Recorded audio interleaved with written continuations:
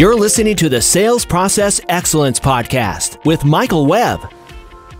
Some people focus on selling processes, like internet marketing or selling to senior level decision makers. Other people talk about process tools and measurement of data and systems thinking.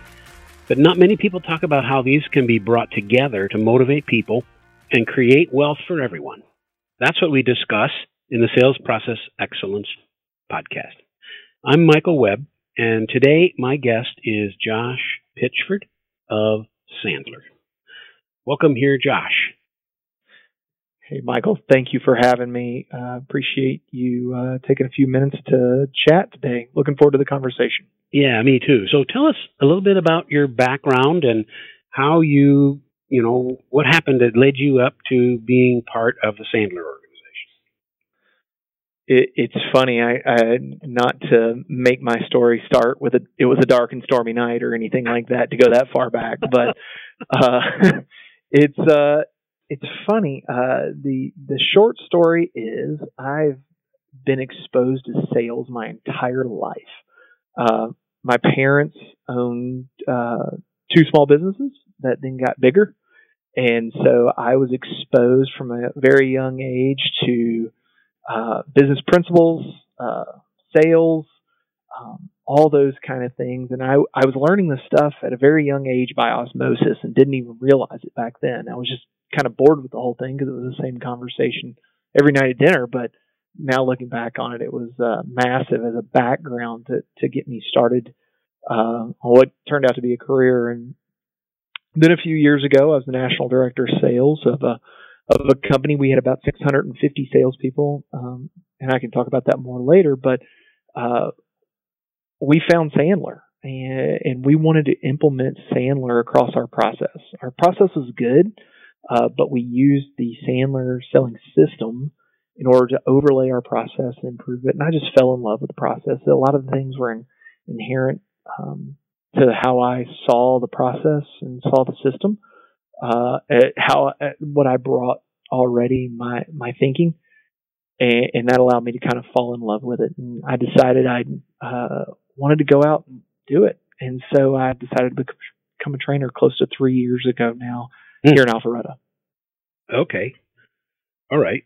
So what was it about the, quote, process, unquote? What were the principles or the observations that you had made that were so stirring to you, that were so motivating to you?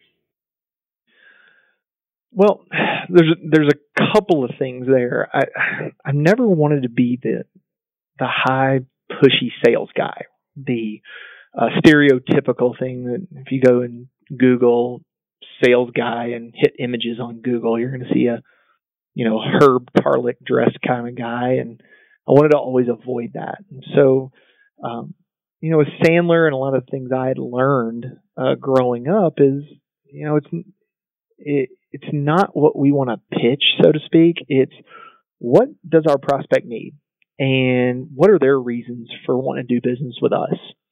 And instead of trying to push something down their throat, trying to understand what do they need, and do I have something that may fit their needs. And so we have something in Sandler.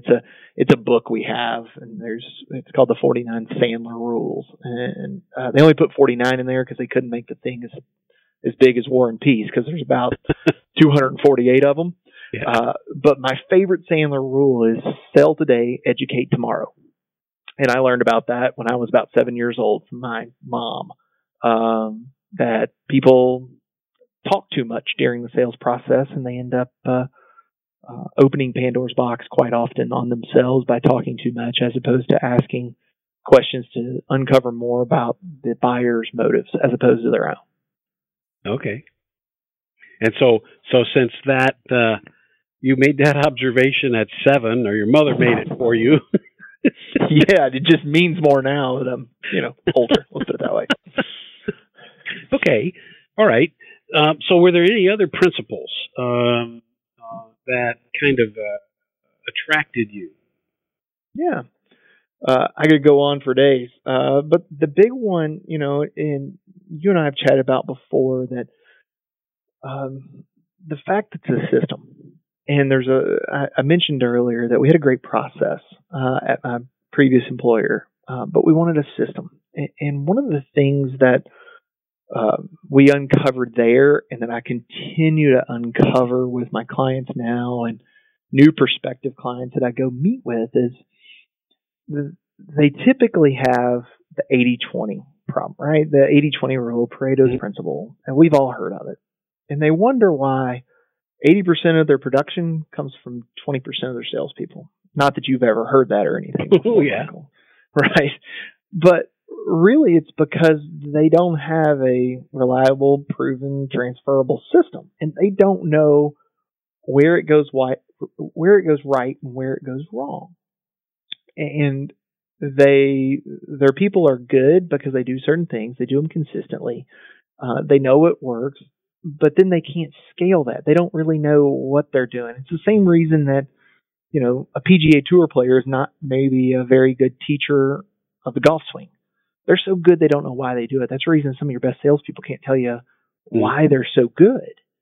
But when you have a system, you're able to, have a system for prospecting and finding new opportunity, having a system for running opportunities from the minute they go in the funnel until they turn into revenue for the company, and actually closing the opportunity and turning it into more opportunity inside those accounts. Your best people are doing those kind of things, but they don't really have a system. They just kind of do it. And so it's very difficult to scale those things. What I love about Sandler is there's a system in the process, and everybody comes to us. They want us to, not everybody, but a lot of times we get, hey, will you train our salespeople? We're known as Sandler Training, and we're in the process right now of rebranding. We're actually dropping the training part because we're still going to do training, but we have found that most companies need implementation of systems and processes, the things that are, reliable, proven, and transferable to make sales organizations great. And then they need to train their people to that. But there's a whole different layer than just, hey, come in and teach our people some, some tactics and hope for the best. Well, so I don't mean to pin you to the wall here, but let me ask you for a couple definitions, because those are two key words, right? Process and system. What's the difference? Process and system, the difference is, and how I've seen it is, the process is everyone's got a sales process. And whether they know it or not, there is typically I see it as usually 5 to 7 steps. It's longer, shorter, more in depth based on the length of your sales cycle, obviously. But that's the process. You should probably be able to kind of define that in 5 to 7 steps. Big steps. Then the system is, how do you go about executing those steps? So the step from hello to cha-ching, right? Prospect to there's revenue. And how do you go about executing those steps is what I see as the system overlaying the process. And that's what I get from a lot of people is, prospective clients, that they're a little nervous that I'm going to come in and kind of reinvent the wheel. And I don't mean to do that, and I don't want to do that typically. I'm not going to redefine their process. But when you overlay the system on top of it, you find, efficiencies in there that, either help tighten up sales cycles, find more actionable pain from people, and improve margin. I mean, a lot of times. Give me an example. Go ahead. Make that concrete. What's an example of that? So, one of the companies I work with, long sales process, 9 to 18 months typically. They're in an industry that they do large, complex programs. I won't get too deep into it. But for instance, we gave them a tool we use at Sandler called the upfront contract. And the upfront contract is one that you set expectations going into a meeting, and then you can use upfront contracts on the back end as what are the next steps. Layman terms, it's, hey, what is our next step? But there's a system about making sure you get what we call is a clear future. It's amazing how much work they were doing that resulted in lost opportunity that went in the pipeline, then buyers went dark, or those things that happened. And they were finding themselves in follow-up and chase mode all the time. and it was extending sales cycles, and they were doing it themselves because they weren't locking down a clear future, a clear next step before they left the table. And it wasn't, and clear is not, hey, give me a call next Tuesday, we'll set something up. That is as blurry as you can get. I much prefer, okay, here's the date, here's the time that we're going to get together, here's what we're going to talk about, here's why me as the sales professional is coming back. Who else needs to be in the room? And so you've got those four things: date, time, agenda, and participants set up for your next step before you even leave the room. Getting those clear futures helped tremendously as far as making sure more of what went in their funnel came out, and shortening their sales cycle just tremendously. Well, probably also it reduced the number of deals in the funnel down to the ones that were really deals. Because if you can't squeeze those specifics out of a prospect, he might not be ready. Absolutely. You hit the nail on the head. It's a great qualifier. And that's what Sandler's really all about, is qualifying an opportunity. And when I like to say, when a suspect, if you will, won't agree to a clear future, that might be a really nice no. And you need to go for your no at that point, that this might not be a priority. They might not have the budget. They might not have actionable pain at this point. We need to go for no. They've disqualified themselves, and this isn't a priority to them right now to continue on in your cycle. And you can go move on and find a better prospect to spend your time with. And that can be a hard thing for a salesperson to accept, right? Yeah, all the sales folks, all salespeople love for every deal to close, but I think that we all know that that's not going to happen. We're dealing with human beings here, and so we're not going to close them all. But sales managers, sales leaders, presidents, owners, CEOs, they love it. All right, they're able to call a spade, and that's, hey, it's not a viable prospect right now. Let's move on. Right. We might need to go back and check in with them another time. And sometimes that clear future is it's not a right time now, but let's get clearer on when we should be reaching back out to see if it makes sense to rekindle the conversation. All right. So now there is another meaning for the word system. Sure. And as I was in the sales training industry, as you know, for more than 7 years. And this was one of the reasons that I left the sales training industry. Because, and you've seen this too, I want you to tell me the extent to which you've seen this, where in sales it is, they want you to sell smart. They'll pay for training to help you sell smart, right? And they'll give you these methods and techniques, like for qualifying and getting a specific agreement on next steps, and so forth, as you were talking about. And it still, in the end, it matters if we make the number, nothing else, right? And in a system, and I'm looking in the appendix on my book here for the definition, it's a set of connected things or parts forming a complex whole that works together for a specific purpose. And in sales, the tradition is, to the salesperson, you got to manage the front of your funnel, right? Prospecting enough, and then you got to manage the deals and qualifying, and then you got to manage the closing, and you can't spend too much time trying to close the deals you have now because you got to keep prospecting at the front end. And, you know, that all can be true, particularly in an environment where the salesperson is responsible for everything. But it also is a way to run yourself ragged because you can't do all that stuff in many environments, particularly today where, you know, customers don't want to talk to salespeople. They want to look up information on the internet. The sales guy can't control what's on the internet. And so the sales manager's response is just work harder. I mean, you can tell from my voice, I get because they hold salespeople accountable to get the result, and yet there is no feedback here saying, wait a second, this salesman's at capacity, right? He can't really do any more. What part of this is his responsibility and his, you know, does he have control over? What part does he not have control over? Is there a way to make this work more effective and not just push people to work harder? No, I mean, stop. I probably loaded that with all kinds of my own biases and stuff. But you see what I mean by the difference between a system? It's this environment with feedback that we respond to. And it's not just a salesperson. It's the whole bullpen, the whole sales force, the whole region. And it's finding, winning, and keeping, right? And it's not strictly just about salespeople doing, trying to make sure the salespeople are working as hard as they can, and each individual salesperson is as expert as they can be, and not analyzing it any further. Absolutely. Couple things that I always kind of hang my hat on, and I'm making a couple of notes here as we chat. One thing that I always bring up very early in my own process, as I'm qualifying opportunities with different sales organizations I work with, is we get the call every now and then, hey, we want you to train our salespeople. And then the leadership, sales management, or leadership in company thinks that they're not going to be involved, and we're just responsible for training their salespeople.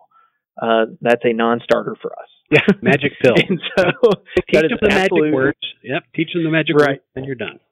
Exactly, and it's such a non-starter that we covered very early in our process. If that's their mindset, we're just not a fit, because they're throwing their money away, because it's not going to become cultural, and not to continue to use different levels of the word system, but it's not going to come systemic and cultural throughout the organization like it should, and they're not going to understand why we're telling their salespeople to go out and do certain things, like using a system for qualifying. Yes, well, a lot of the time salespeople are out working way too hard because they're not disqualifying enough opportunities. Right. And they're chasing bad deals and not realizing bad prospects are taking you away from really great opportunities. And the opportunity costs are so great in spending too much time with bad prospects and doing things like unpaid consulting and RFPs, RFQs, and all these things that maybe we shouldn't be responding to those. Depending on your world, it might not be a fit, and who knows? Maybe we need to look into those. And so I end up spending an inordinate amount of time with each of my clients. I'm very diligent about spending a lot of time with the sales leaders, all the way up to presidents, owners, CEOs. I spend a lot of time with them, because when they understand the why, and they typically get it very, very quickly, because they see the opportunity cost of chasing bad business quicker.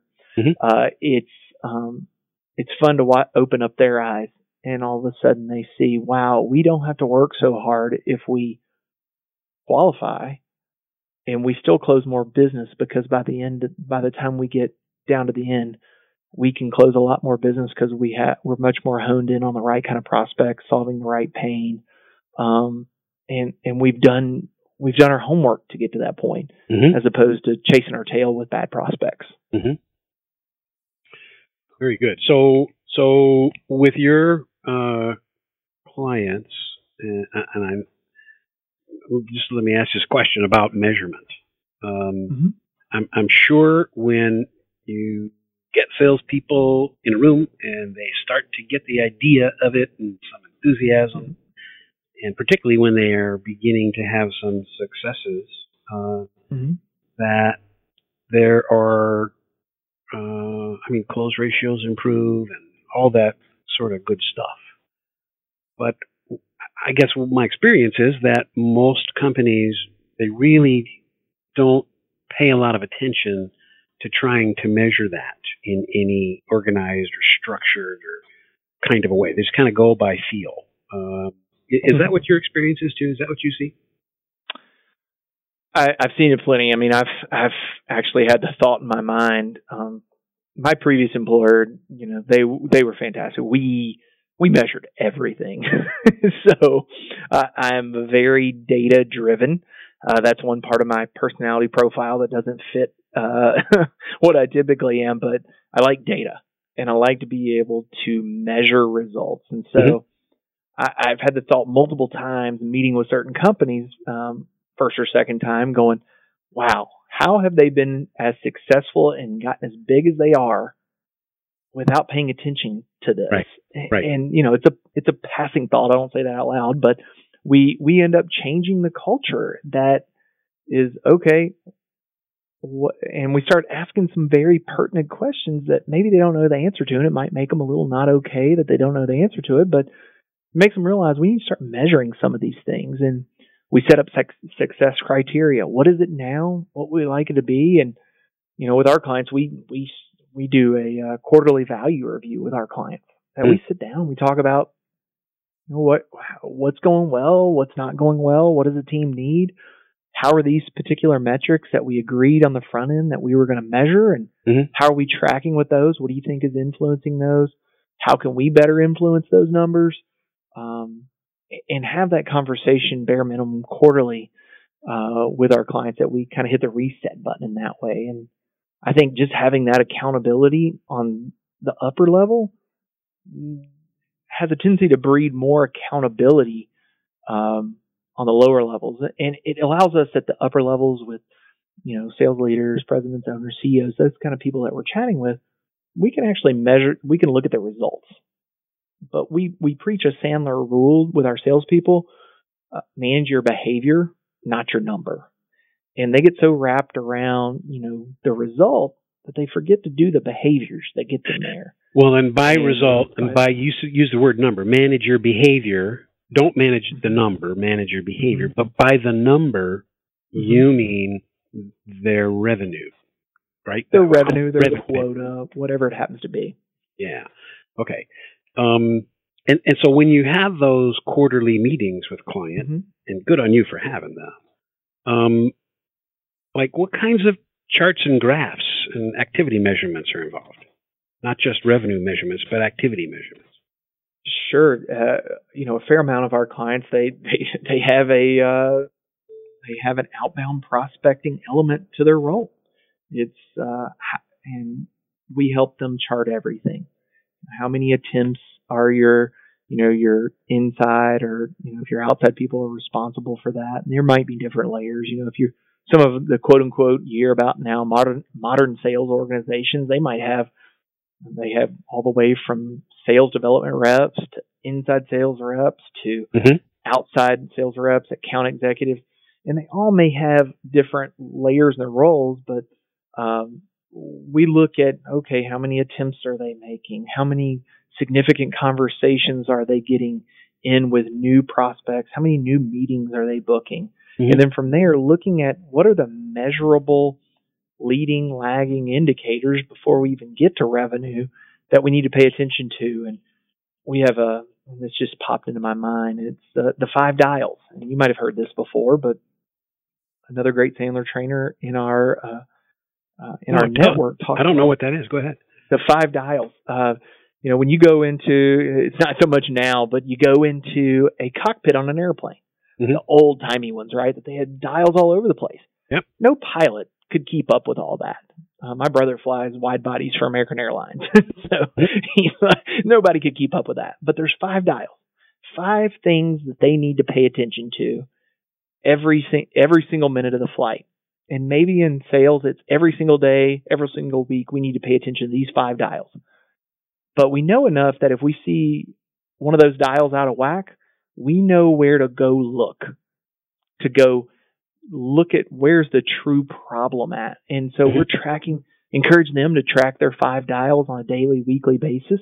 And then probably every month have a download on the next layer, the lagging indicators. And then those quarterly value reviews are where we really take a large look at the business as a whole. And where's the sales organization headed? What are other problems inside the business or other areas that may need improvement?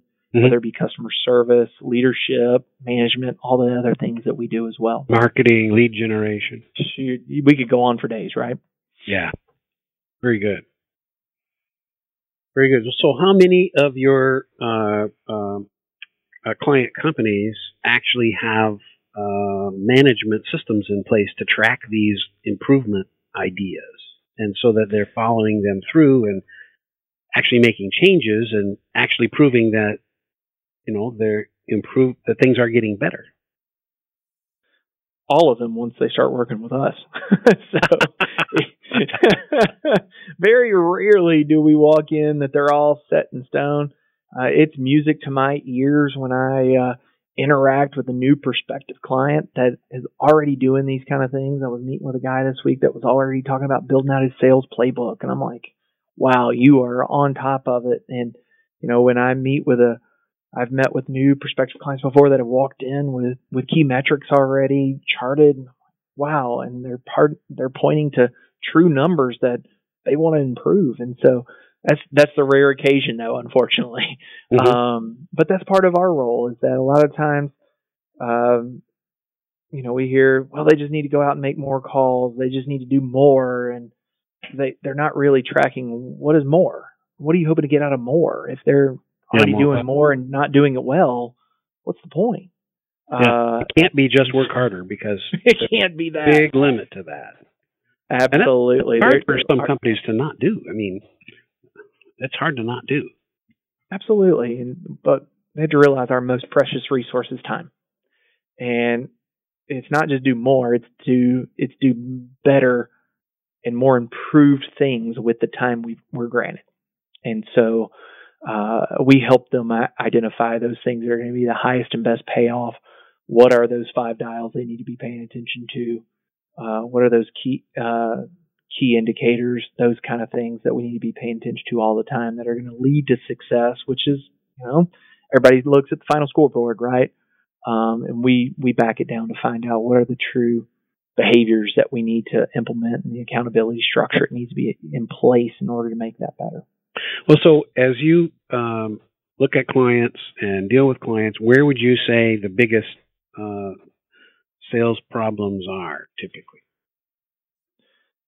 Biggest sales problems are, number one, not enough prospecting activity.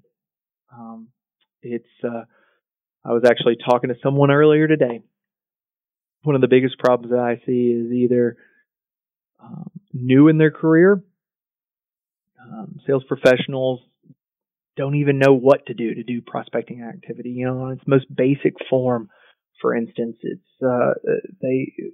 they don't do their prospecting dials, for instance, because they either, one, have call reluctance, because quite frankly, they don't even know what to say if someone answers the phone. So if they do make a dial, it's, all through the rings, it's they're praying for voicemail the whole time. And we know how many voicemails get returned. And so all the way from there. And then once they get established, and once they've got a book of business and they're rolling and they're getting meetings and they're getting proposals and they're getting new sales and new clients and all these things, they forget to do the things that got them to where they are. And so they don't leave time to find new business and new logos, and keep the flywheel going, so to speak. Yeah. It takes a while to get that flywheel going when you're new. And it maybe not take as much to keep it going, but far too often, more established salespeople are the ones that they don't do anything, and then all of a sudden it dries up, and then they got to go get that flywheel going again, and that's the hardest thing. So let me ask you this question, because you said they're not doing enough prospecting. So is that a problem, or is that a solution, that they need to do more prospecting? Well, I would say that's a problem, that they always need to go in and put more in, that they're not doing enough on the prospecting side. But certainly, activity cures everything. Oh, it does.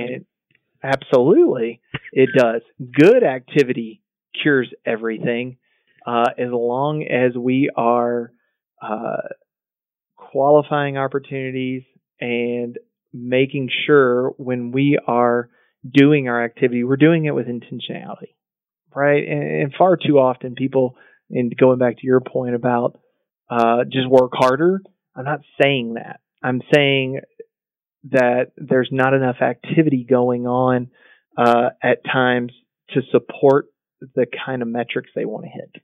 Mm-hmm. And so they have to be very intentional about it, that they're out just making cold dials. Well, are they doing the things to keep the opportunities they already have? Okay. Are they just concentrating on attaining new? Right. So, but you're looking at this, and let me forgive me here for pushing back. Sure. I mean this on all due respect.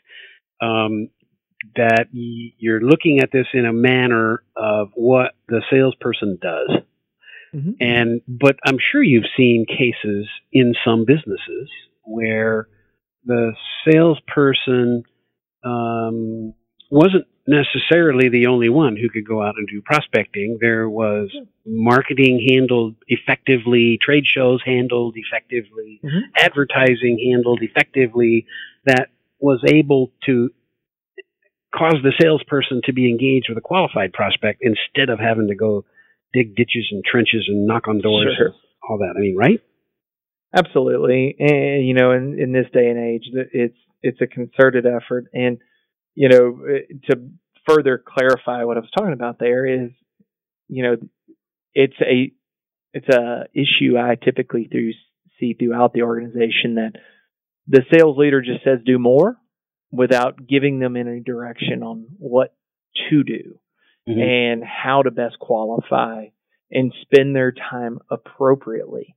So that's the reason we end up training sales leaders just as much as we do sales people.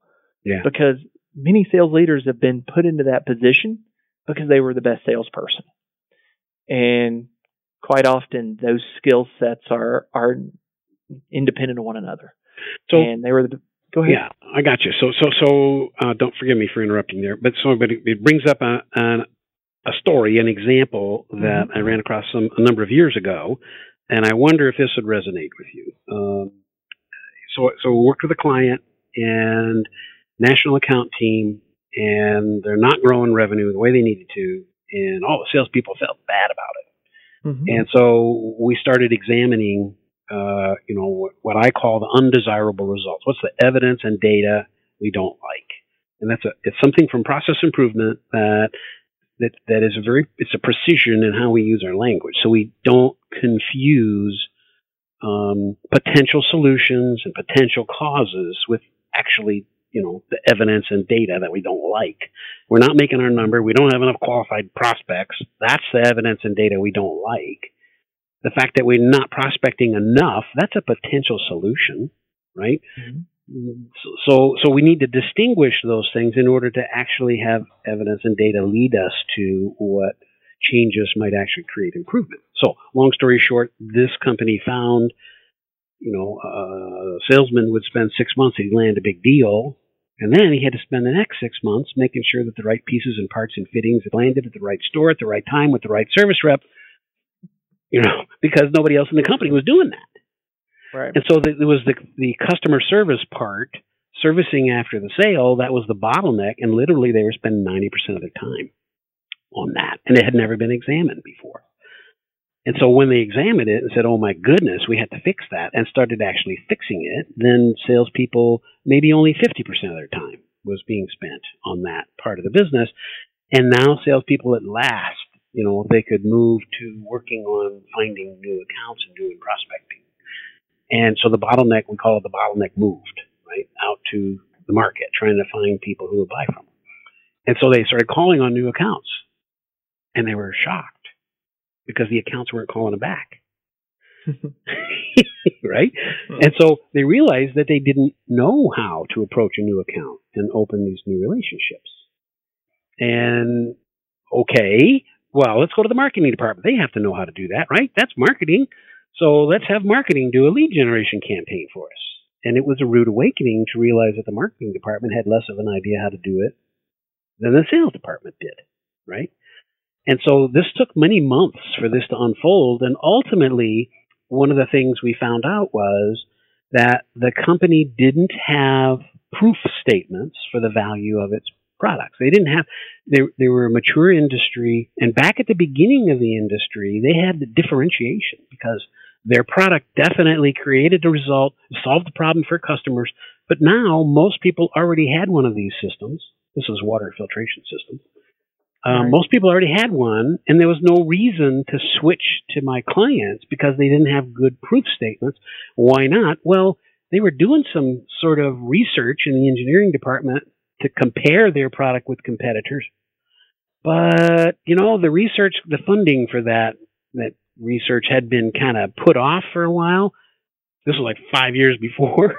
And so they didn't have these proof statements. So it was much harder to, differentiate themselves in the market, right? So you call that doing the why.